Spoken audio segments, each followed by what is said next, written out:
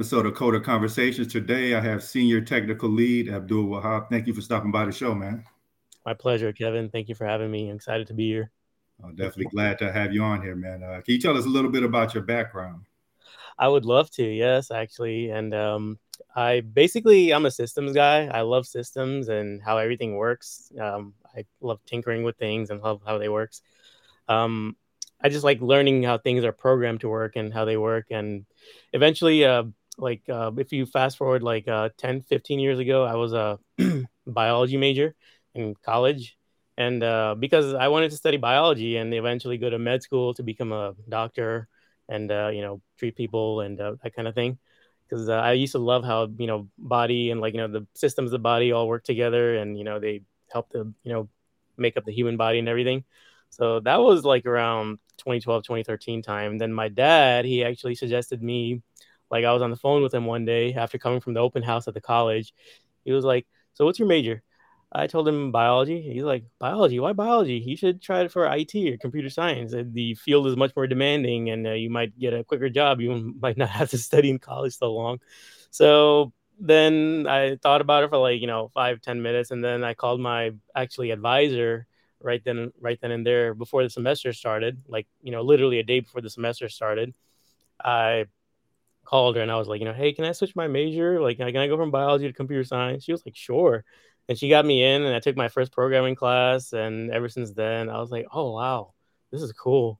And even before then, I would say I had an interest in programming and development. Like I started out in basic web development, same person. My dad actually, he bought me like a instructional course CD where it had like a course going from all the way from the basics of HTML and CSS, teaching you how to make like a full-fledged website.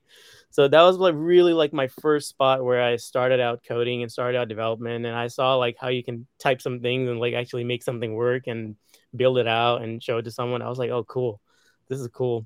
So ever since then, I've had that passion, and only difference now is that instead of just one code, I've worked on so many different code bases. I can't even keep track of all of them. So yeah, I mean that's been my background. I like how things work and how they're wired to work, and so ever since then, it's been programming and coding, and eventually here software development. So Yeah, that's pretty interesting. Like you mentioned the CD, like back then, like learning was a lot different than it is now. Like you explained, like how learning was back then. You didn't necessarily have all the sites that you do now. So how did you teach yourself programming? some of it was self-taught. I mean, I taught myself from the course. It gave learning modules and videos, so I learned using that. And then other stuff I googled, and I googled around, and I saw some articles and blogs on how to build things from there. So mostly it was self-taught, and then eventually I liked it so much it became a passion. And but then somewhere right before college started, I was like, "Oh, I gotta do biology. I like medicine and things like that." So I had this weird biology fever that I want to do biology in college and become a doctor. And then luckily my dad changed my mind and helped convince me that hey, this field is much more demanding and you're gonna grow a lot in here. I know how you work. You're gonna like this. So from there, it just went on to that. And I saw I also got involved in college clubs where we did fun hackathons and programming. So from there, the interest just grew, and it just grew more and more. So it was basically like passion was behind it, behind my driving force of learning. And then I had good people my friends, and especially my dad convincing me hey, this is your forte, you can do this. So passion, and I was lucky to be surrounded by good people that pushed me in the right direction. So Absolutely. What was it like getting your first job? Was it as hard as it is now, or? it was difficult. I mean, at the time, like when I was starting out, like 2014, 2015 time, things were harder. I mean, there were not as many resources to prepare as adequately. You would, it would be kind of difficult to know what to expect, and questions wise and interviews. What that goes for both like behavioral and technical. I had like no clue. So like I had to prepare as much as I could, and I used to actually um, you know, have like sessions and like write on flashcards, like try to like memorize things and like remember. But that was I quickly learned that that's not the best way. And then I just kind of solved problems one after the other and then got used to it. And then if any kind of problem got thrown my way, then I would kind of apply the same logic, like what's the kind of take a global look at the problem, like what are we trying to fix, what kind of algorithm is this, and how do we go about fixing the problem, and explaining the thought process. So it was actually the first one. Getting that was hard, like it was difficult. I still remember that, actually, even though it was a while ago. I still remember that memory is still with me. Yeah, I pretty much had the same experience. Had to, put in like 50 plus resumes and deal with a ton of rejection calls. Like, how did you deal with the rejection? That was challenging too. It was not easy. I mean, I would doubt myself, like, can I really do this, or am I fit to do this? Or are you sure? Like, would have that conversation with myself. But then I remembered back to one of my college classes. Actually, there was a project that I worked on that, we had to basically create a puzzle. Like, like how, like you create a maze, and like, like a mouse or a rat, they walk through the maze. And so had to make it in a way so like the program was using recursion to solve the maze, like, the mouse being the, client, and then the server being the maze. So figuring out, like, I was one of the first ones in my class to figure that out. So that kind of, you know, confidence always gave me, like, boost, like, hey, you did this. You were the first one in the class to figure this out, and you participated in this hackathon. So, you should keep doing it, keep trying, and don't get discouraged. And, I also had a good, like, advisory group. Like, we had teachers. One of the professors was very good, very, like, encouraging, actually. Like, when I was feeling down that, I didn't ace the interviews. So she was telling me, like, look, it's not the first time you're going to see this. You're going to see this later too, even when you're like 10, 20 years deep into your career. I mean, you're not going to check all the boxes, so you have to keep trying. So that's how that went. Like my old project, like my college project, that gave me a boost. Like that gave me the confidence that, you can do it. You were the first one in the class to figure this out, and you're trying to figure out your first job. I think you can do it.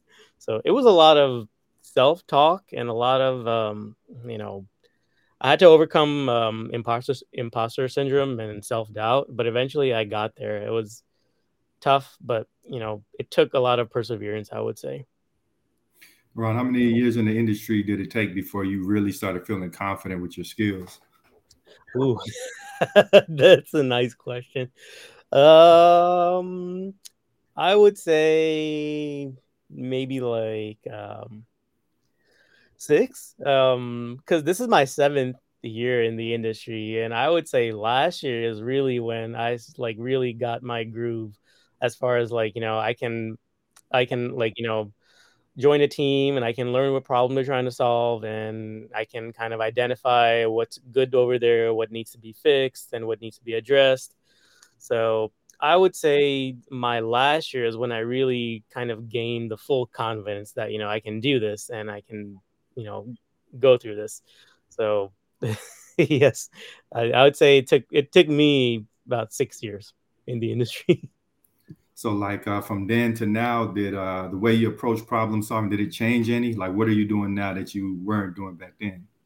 Oh yeah, I mean a lot. Like, when I was a more newer developer, my key goal was, delivering the projects and delivering the applications to the end consumer, and as fast as I could, so that way I can do the next new project and the next new project. But for long term growth, that's not the best, like, you know outlook. I mean, for the early years, it works because you're seen as someone who develops, and develops with pace. Quality is important too. You have to develop with pace and also quality.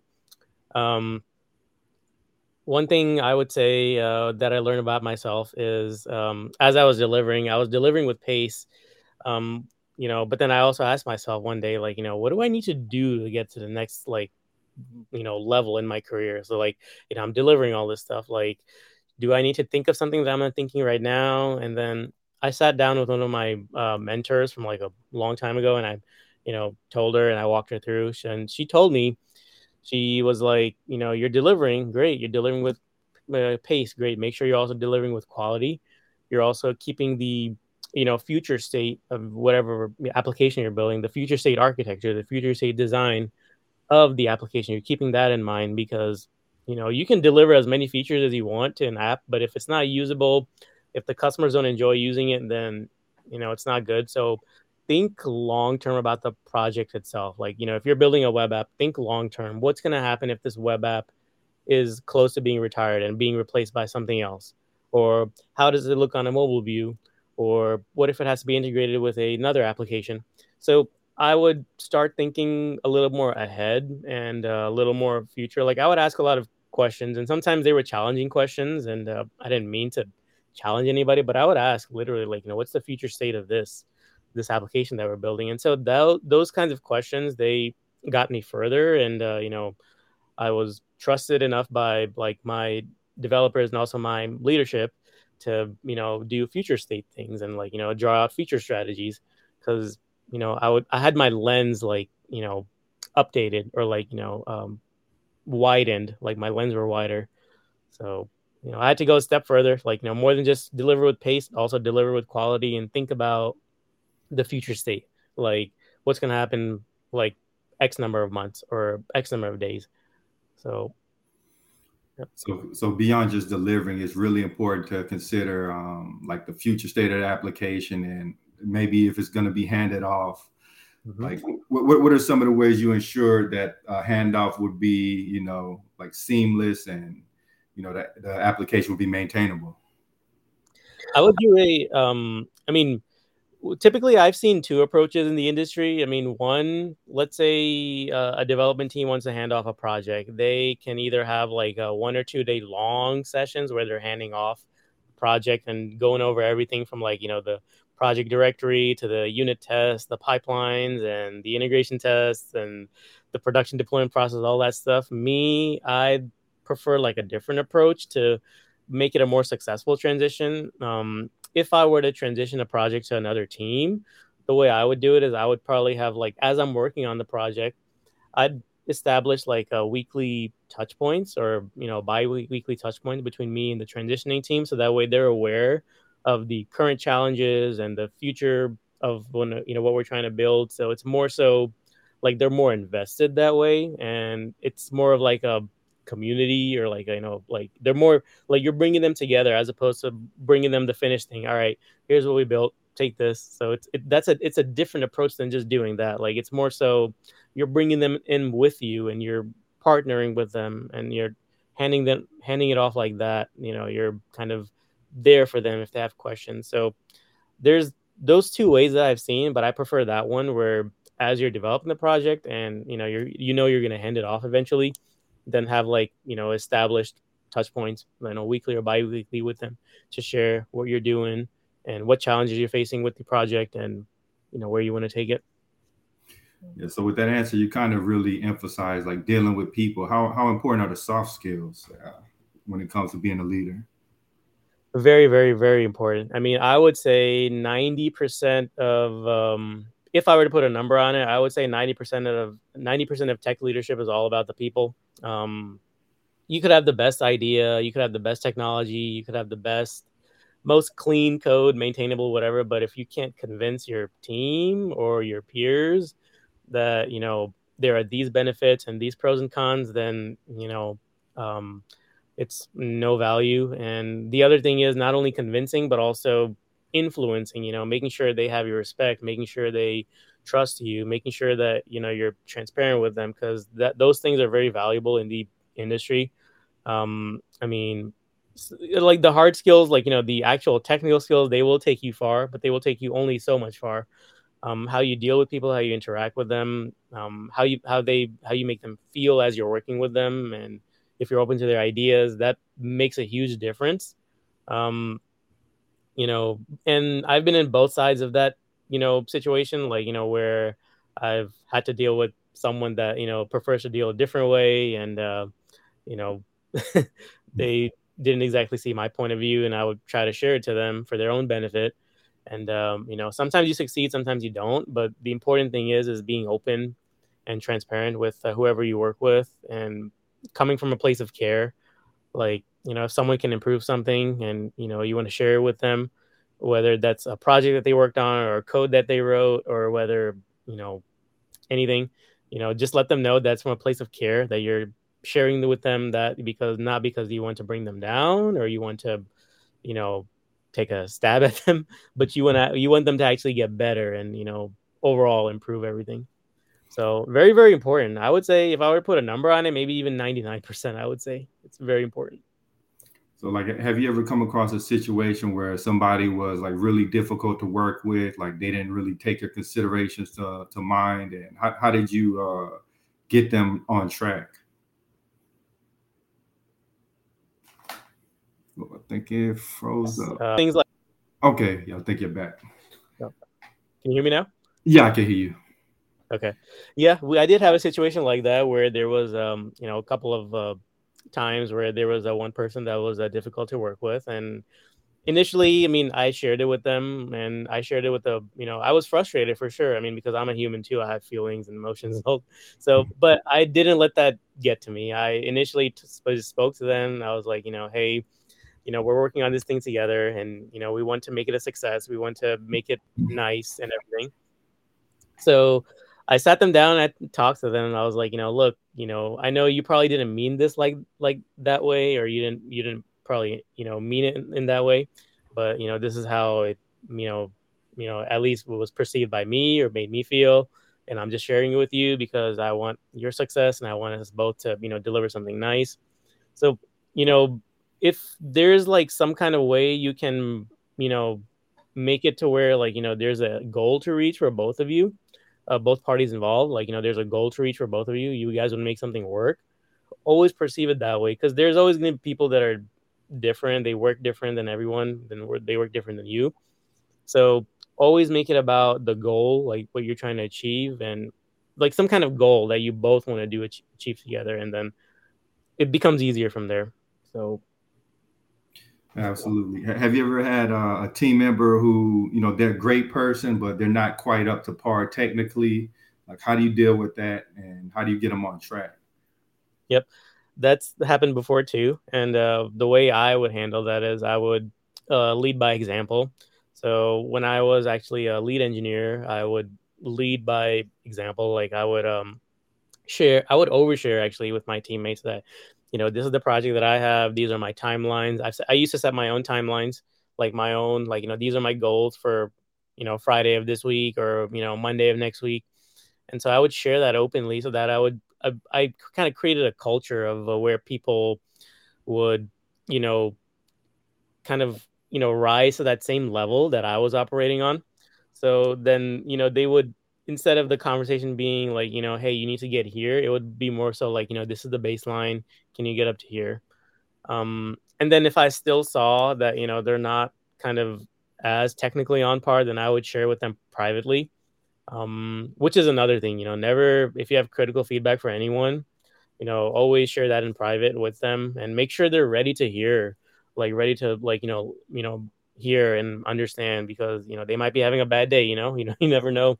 So always share it privately, and, bring it back to the original thing. Like, the goal is this, and, this is where we are, you know, don't make it about the person ever, make it about, the situation itself, and it always gets better from there.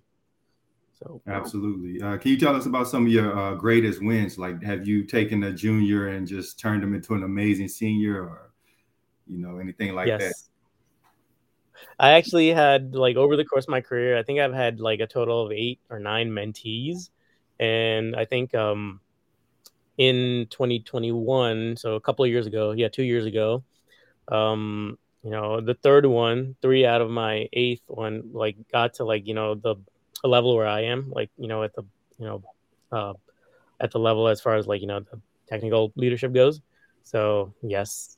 And even that, something like that requires consistent work between both the mentor and mentees, which is why some people find it very tricky, mentors and mentees. Like, I think the best way is if both people, they have expectations for each other, and they're upfront about those expectations, then things are easy, things are seamless.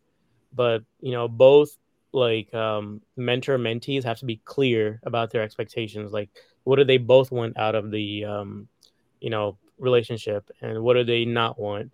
So otherwise, it's hard, because I've been in those mentor mentee type relationships too, where expectations weren't always clear. Maybe from my side, maybe from their side.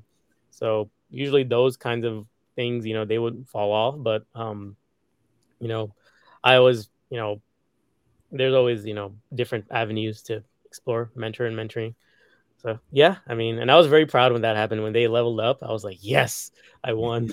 Like, I was very happy for them. It felt amazing seeing that.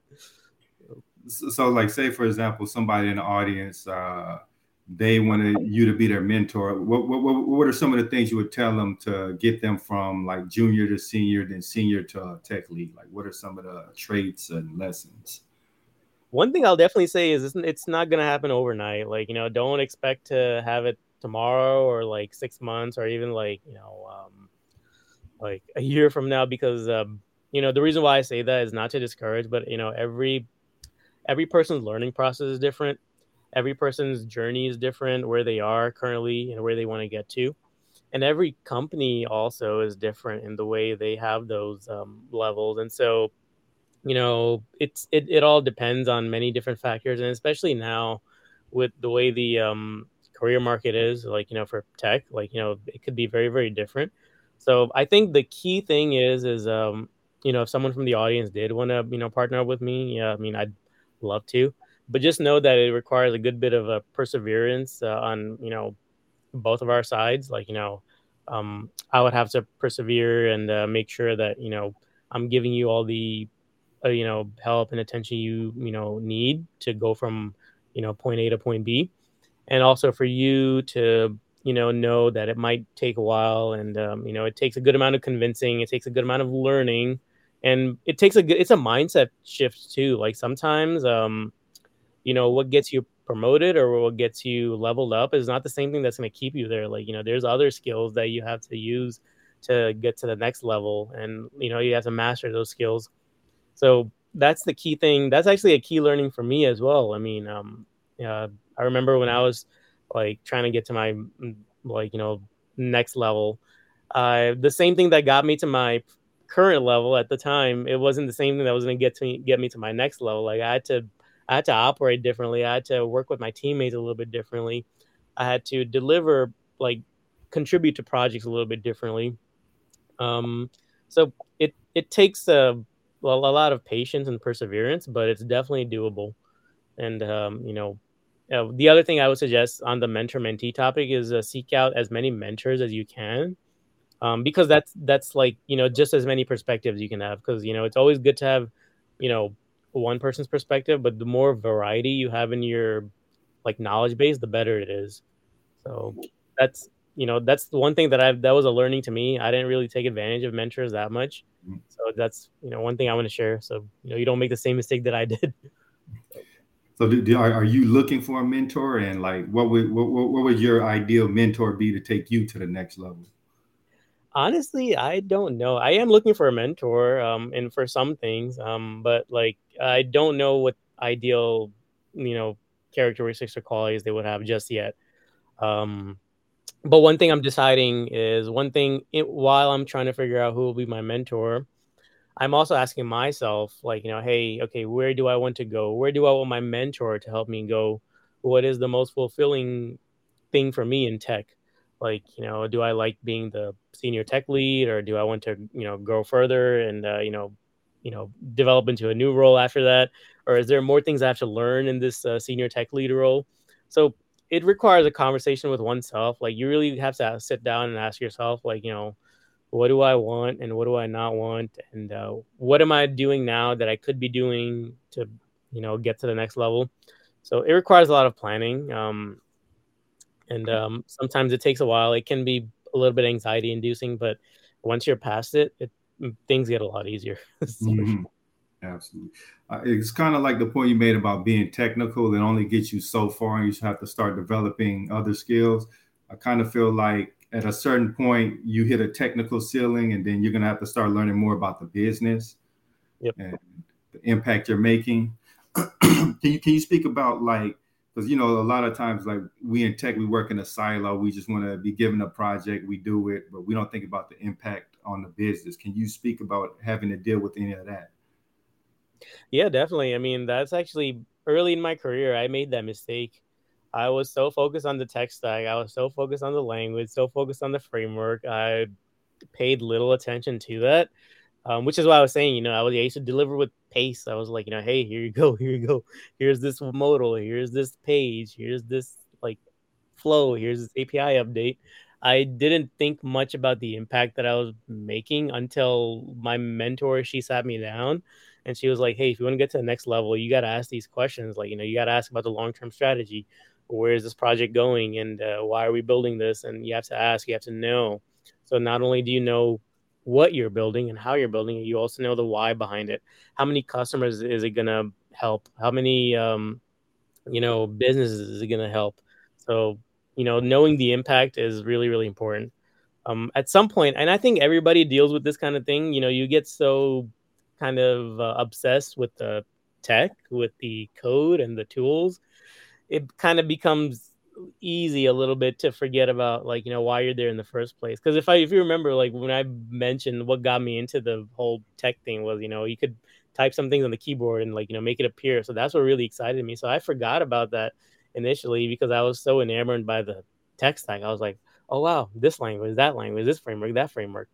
So it took me, I had to come back and, snap back to my original self. Um, so it's really important to know about that because actually, whatever company you're working in as an engineer, um, it's very, like, if you want to grow in that company and, like, further level up, it's really important to know about the business side. So that way, the impacts, and you can also contribute to the strategy of the overall business as a tech person. You can kind of, anticipate what needs to happen, what needs to get built, what needs to get sunset, and you can guide others, with that knowledge. So absolutely important to know about the business. Yep. So I know, like, as you get more senior, it goes from like focusing on tech to dealing more with the business side of it. Like, do you find dealing with like the business people challenging? I know there could be like sometimes a communication barrier. They don't necessarily understand the technical side, and communicating that to them. How are you able to break that down to them in a way they can understand? I don't use, I use very minimal tech lingo when it comes to communicating with non-technical folks because they, you want to meet them there, you want to meet them where they are, you want to meet them feel like, you want to make them feel like, they're part and, they're welcome. So I sometimes, like, if they want to know the technical reasons behind building something, or, I would definitely explain, like, I'd give them the high level design diagram or, like, the document if they want to know. But otherwise, like, if they want to know the quick, and usually that's the case, like, working with business oriented folks, they want to know, more so the quick and, the quick and dirty, like, what is it, what is it, like, is it, can it be built or can it not be built, or what are there any blockers. So I usually keep the non-technical, I usually keep the technical jargon out of it, unless they want to know and they want to, like, educate themselves how it really works. Then I can always share with them. But that was a learning experience for me too, because I used to be so enamored with the tech, so I would just give them the tech explanation and not go about, like, what it really is, like, the easy terms, the layman's terms, and so that took away some opportunities from me, like, that I could have scored. But you live and you learn. So definitely make an effort to meet them where they are, and also show them where you're coming from, because the more together, the more you can work with people, the better it is. So, Absolutely. I know a lot of times you get in those, especially like a mid-level developer. So they start bringing you more into the meetings, the more senior you go. Like, how many opportunities are you missing out on by just sitting back and staying quiet and not interjecting on, the things they're talking about? plenty. I mean, And there are people like that. Some people they prefer. I mean, it's fine. I mean, if that's how they, you know, want. I mean, if that's the kind of like, I mean, definitely people will be missing out plenty. Like, you know, if you're kind of like just taking it and running with it. I mean, you know, in order to advance in your career, yes, you'd be missing out. But there are people like that too that I've worked with in the past that, you know, they're just like, you know, give me the specs and I'll go build it. But, you know, versus if you want to grow and you want to, you know, grow in your career and have like a more advanced role, a more senior role, then, you know, it definitely pays to ask questions because, you know, then those questions, they show your leaders and your peers that, you know, you're engaged and you're thinking long term and you want to make something that's high quality and you care about the business you're in. So it's really, you know, it would definitely open up a lot of opportunities if the more questions you ask, and, you know, don't be afraid to ask either because it just shows how engaged you are. Yep. Absolutely. I know a lot of engineers, they can be like introverts. They might be shy. They're not very talkative. How do they start developing a more extroverted nature so they can communicate better?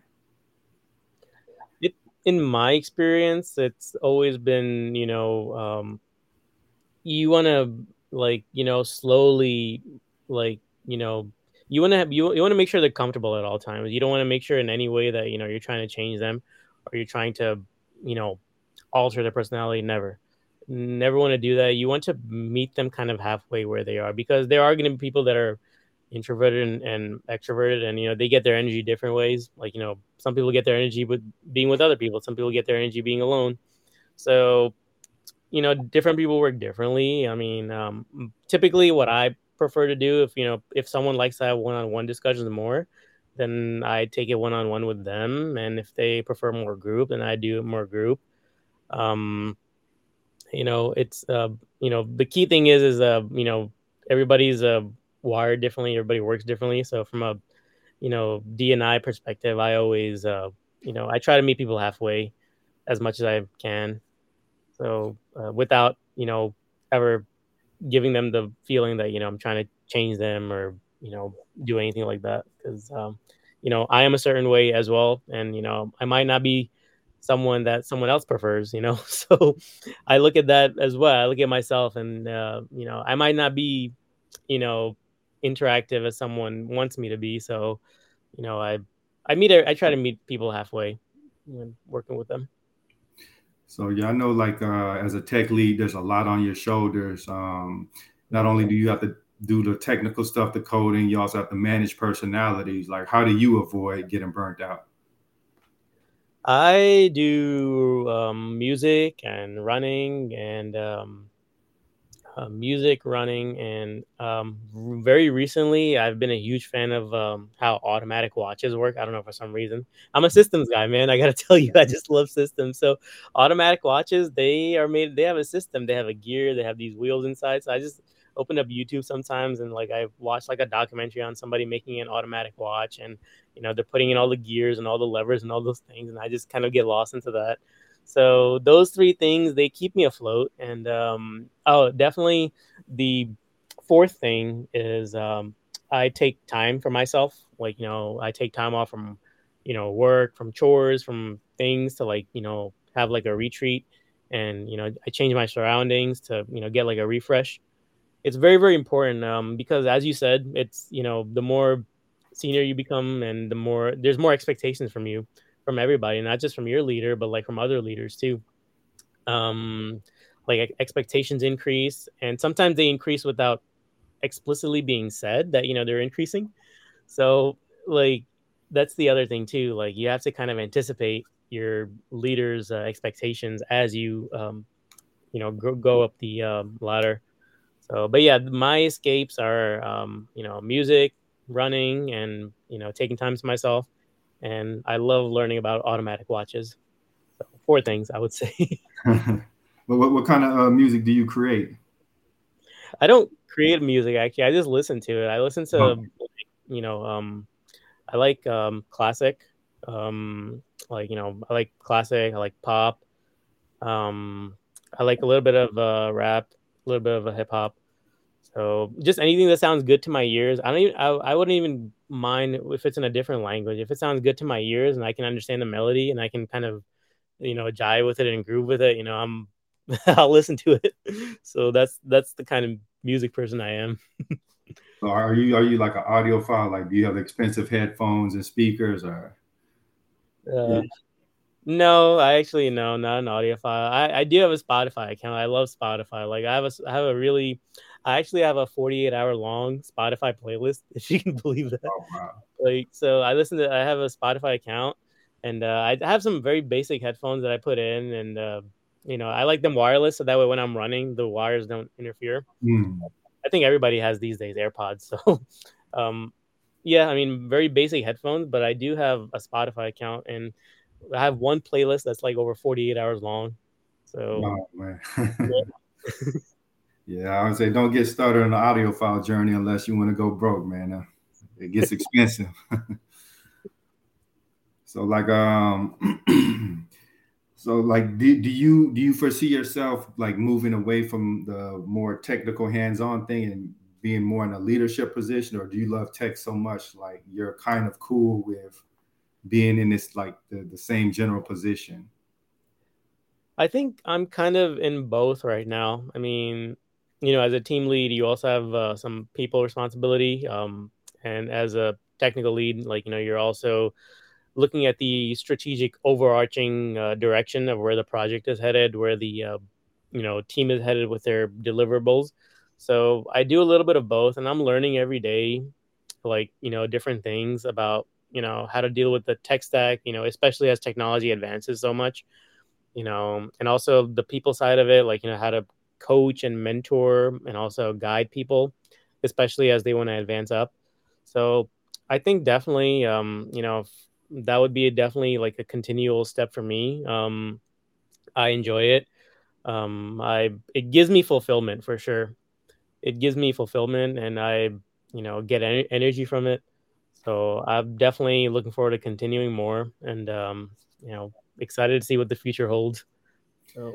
So like when it comes to managing people, it seems Mhm. like you're really considerate of their feelings and analyzing and meeting them where they're at. Like where did how did you develop that particular philosophy? Because there's like certain leaders who's like it's my way or the highway. What made you like be more considerate? That's a good question, actually. I don't even know the perfect answer to that, but I always look at myself, and I look at, people that are close to me will tell you that, I have my own quirks too. Like, I yeah, sometimes I could call them at random times and ask them a question, or sometimes I want to, go out and eat something at random times. So, like, I have my quirks, so, you know, I would kind of think, maybe from a human perspective, they have their own quirks too, just like I have my own quirks. So I treat them the way I want to be treated, the way I would want to be treated. So, that's how I kind of developed that mindset. And I wouldn't even say that I'm fully there. I mean, sometimes I do have my days where I'm like, oh man, not today. Please don't say that today, or please don't do that today. So it takes a lot of practice to develop it over time gradually. Um, but the key thing for me is I remember that, I'm not a perfect person, so I can't expect others to be like that either. Um, you know, we're all perfect in our imperfections. That's the way I look at it. So I just treat everybody the way I want to be treated. So Absolutely. I know as a leader, like you can't necessarily show how you're feeling. It could be chaotic, but you have to keep the calm, cool persona. Like, how do you manage your emotions? How do you avoid like blowing up or letting it show on your face? How do you keep calm under pressure?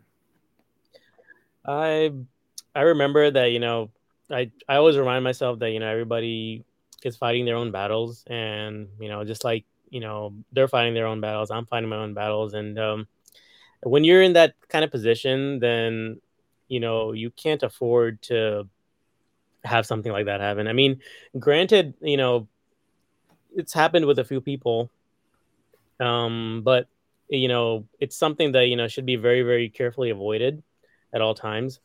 Um, I just remember, like, I always remind myself, maybe they're dealing with something, maybe, they're dealing with something I don't know. So and the other thing is I always make it about the goals of the business or the deliverables. So that way, it's not about the person itself, but it's more so about, we need to do steps 1, 2, 3 to get there. And you're currently on steps 1. So how can I help you get over there?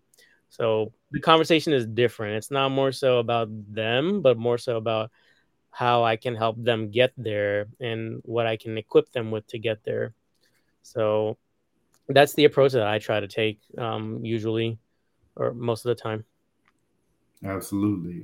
So, like for the developers who are trying to break out of the solely technical roles, like how do they show that they're interested in the business, and how do they learn about quote unquote the business to be able to showcase that knowledge? That's an awesome question. So if you're looking for a job and looking for a some kind of like technical role, like a engineer role, try to find it in an industry that you enjoy. Like, try to find it in an industry that you enjoy and you like working with. Because otherwise, it's if you try to go in and you try to fake that passion and you try to do this research about the company, you might cut it. You might get the job because it'll show the employers that, hey, this person's done the research. They care about it. But it's only going to take you so far because eventually, like, you'll get tired and tired of it. The same old thing. So try to look for like roles that are closer to your interests, your industry. Like if you like media, if you like music production, you like animation, then look for tech roles where animation companies or music type companies, they have those open. So you can have a nice story to tell as well, that hey, I know you have this product and I also love this. So it makes things easier. So I mean, people can fake the passion, but it's only going to take them so far. Like you can only fake it so much. Like if you're you know you go to somebody's house and they try to feed you something, you don't like it, but you still eat it. You're only going to eat it so much, and then when they look away, you're probably going to put the plate aside and be like, all right, I'm done. So it's one of those things. Yeah, that's a great point.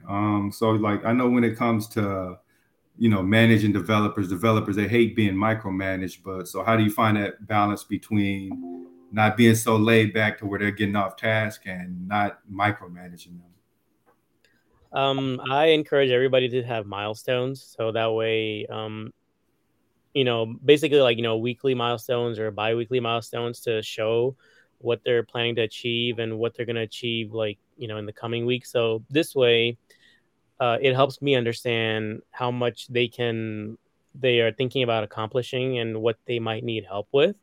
And so it helps me measure their progress too, or gauge their level of skill and understanding. So that way, it doesn't have to be about micromanaging them at all. It's more so about, okay, you've done step A and your step B is tomorrow. So what do you need from here?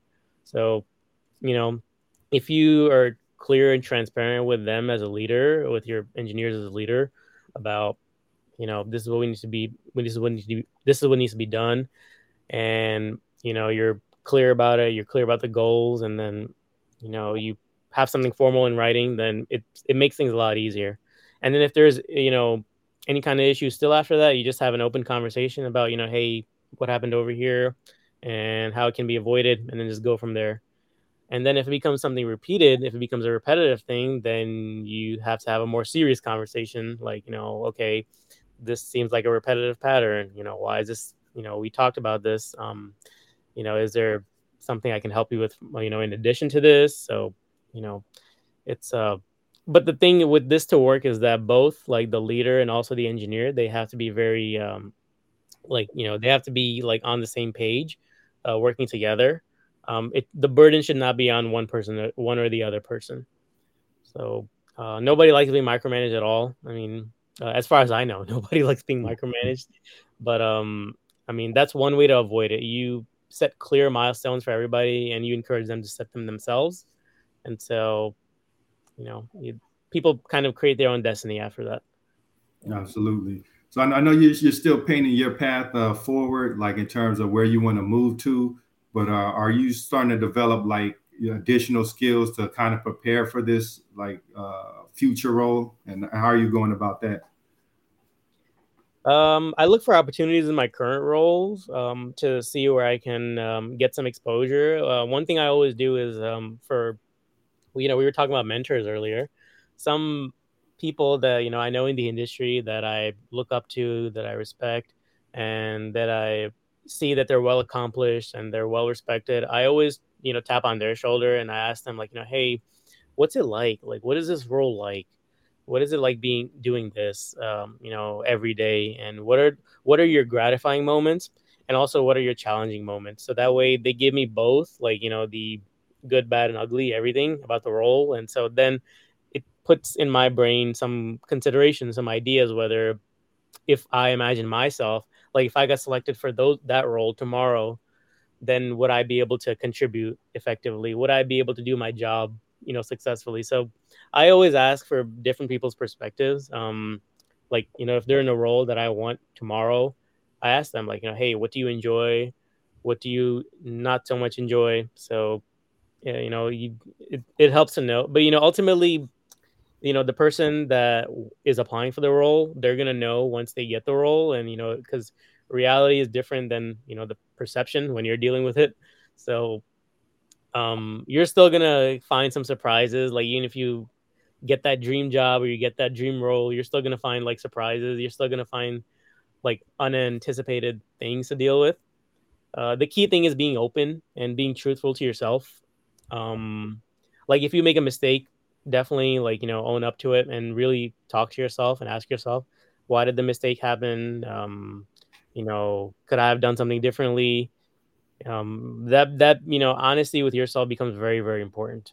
You have to be honest with yourself. Like, is this something I really want, or is this something that am I joking with myself? Do I really want this, or do I just want the title, or do I want the you know limelight or whatever? It's you have to ask yourself all those questions, because there's no such thing as a dream job. Everybody says there's a dream job. I mean, every job comes with good and bad. You want to find. I mean, for anyone, you want to find a job that has just enough good, so where like if there's a little bit of bad, you can handle it. Fine, no big deal. So that's the kind of balance you want to have. Every job comes with its, you know, barrel of monkeys. Absolutely. Are there any technical leaders you look up to, and like what are some of the lessons you've taken from them? There are some. They work at AWS. Some solution arc managers and solution arc directors. I read their blogs. I read about like I listen to their podcasts and like how they build their projects, how they lead their teams, and how they you know develop design and how they execute. So I read those things a lot, and I listen to their podcasts whenever I can. So that way it increases my knowledge on what they're doing and what they're dealing with, and so it also kind of keeps me current with what they're building. So yeah, I mean, there's a few that definitely I look up to their opinions. Absolutely. I know you mentioned earlier that you're willing to mentor any listener, or I'm not gonna say any listener, but a listener who may hit you up. Like, where can they reach you at? There's they can contact me via LinkedIn. My LinkedIn account. Shoot me an invite, or follow me on my blog, and I'll get in touch with you. So yeah, I mean, yep, I know happy to help. sometimes like less senior developers, they're intimidated by reaching out to like leads and people that's higher up on the food chain. So like, what advice would you give them? It's just another human. Like they breathe the same air, they drink the same water, they eat the same food. Like it's just another human. So I used to be the same. Like I used to be nervous about that kind of stuff too. So you just have to tell yourself, like, be open with them for sure. Like if you're approaching anybody for mentoring, be very open with them. Like, what are your goals? And or if you don't know your goals, then that's fine too. Just tell them like, hey, I don't know, but can you help me? Like, just be open about what it is you want or what it is you're trying to do. And people value transparency is what I've learned. When you're open and you're clear, people value that. So Absolutely. So, like, can you tell us a little bit about your blog? What made you want to start writing a blog? I was having my brain was running out of space. I was having so much knowledge up here, and I was working on so many different projects. I was like, you know what? I need to have some kind of journal. I need to like, publish somewhere so I don't forget this stuff. So I started my blog in like 2021, and then my blog was very basic. Like I didn't have much fancy stuff on there, and then like I it was just like basic. It was like a journal pretty much. Like today I did this, today I did that, just to remind myself, these are the things I'm experienced with. This is the things I know. So kind of like a career journey. Um, so then eventually, like, it just grew. Like I started really like getting engagement, and people enjoyed what I was putting out. They enjoyed what I was writing. And so then I was like, hey, what if I take this up a level? What if I teach like lessons learned, or, API practices, or, things to do when designing something, or, how to use a specific technology. So it just kind of became like an ongoing journal thing for me. Um, Oh, by the way, it was my fifth thing actually. Like, the fifth thing is the other thing that kind of helps me decompress is actually writing and blogging, and sharing, like, with the wider tech community about different things. So that's the other reason why I got into blogging. Like it was kind of like an escape for me, like, escape from, everyday life, chores, work. So, yep, it was a passion that I found. Absolutely. I know burning out is very easy in this industry. Like, what lessons outside of work would you give to the listeners? Definitely, find some hobbies, like find some, nice hobbies. Like, I shared mine like with running and music, and you know automatic watches, because I'm a weird person like that. Find something you enjoy, and try to find like the good moments in that, because as much as everybody says, a dream job, this and that, there's no such thing as a dream job. I mean, there's all kinds of jobs, and you got to find the job that there's enough good and bad, and the little bad that's there, the good makes up for it. So you want to find that kind of role, and live up to it, but definitely find some kind of hobbies to disconnect, and kind of like a ritual to disconnect from work or from chores, and it makes things easy. So, Absolutely. I think that's all the questions I have off the top of my head. Do you have any closing thoughts for the audience? uh, uh I we just want to say thank you to everybody that tuned in, and I hope, you know I know I rambled on a lot about different things. So, hope you got some benefit from this, and hope you got some insight, and you learned some things, about me, and from my lessons that I learned, something. So, if you have any questions later, just where to find me. But huge thanks for having me, and the world is kind of in a weird place right now with all the uncertainty, and things going on. So I know Kevin posts, one of Kevin's posts that I really enjoy is the one where, if you're not able to find a tech job right away, try to find some jobs, so that way you don't go broke, and then find how you can apply technology there. That is very, very, very good advice. That is very good practical advice, especially for now, because things are so volatile, just everywhere. So, but you have knowledge, like you've acquired knowledge. You spent time to learn a programming language, so don't let it go to waste.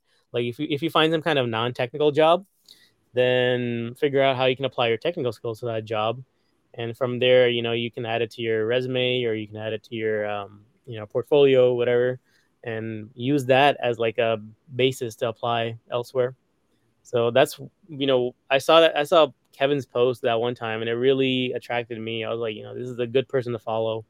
This is the good person for advice, and for some WordPress related things too. So um you know I think that's what I'd like to close with. Be very open with yourself. Like, ask yourself, questions. Is this something I really want? And am I willing to deal with this? When considering any role, whether it's a junior role, a senior role, mid level role, doesn't matter. Um, because you'll ultimately have to live through the choices and the consequences of your choices once you're in that role. Um, and you'll make mistakes also, no matter what role you choose, what role you're in. So just learn from them, be open with that. But definitely, find a hobby to kind of balance out work and chores with, something to enjoy. Um, I think that's the key thing that I'd like to share, Kevin. That was great advice, man. I definitely appreciate you for coming on, man. We definitely want to have you back sometime. We'd like to have like, general discussions if you're interested. Yeah, my pleasure. Yeah, anything I can do to help.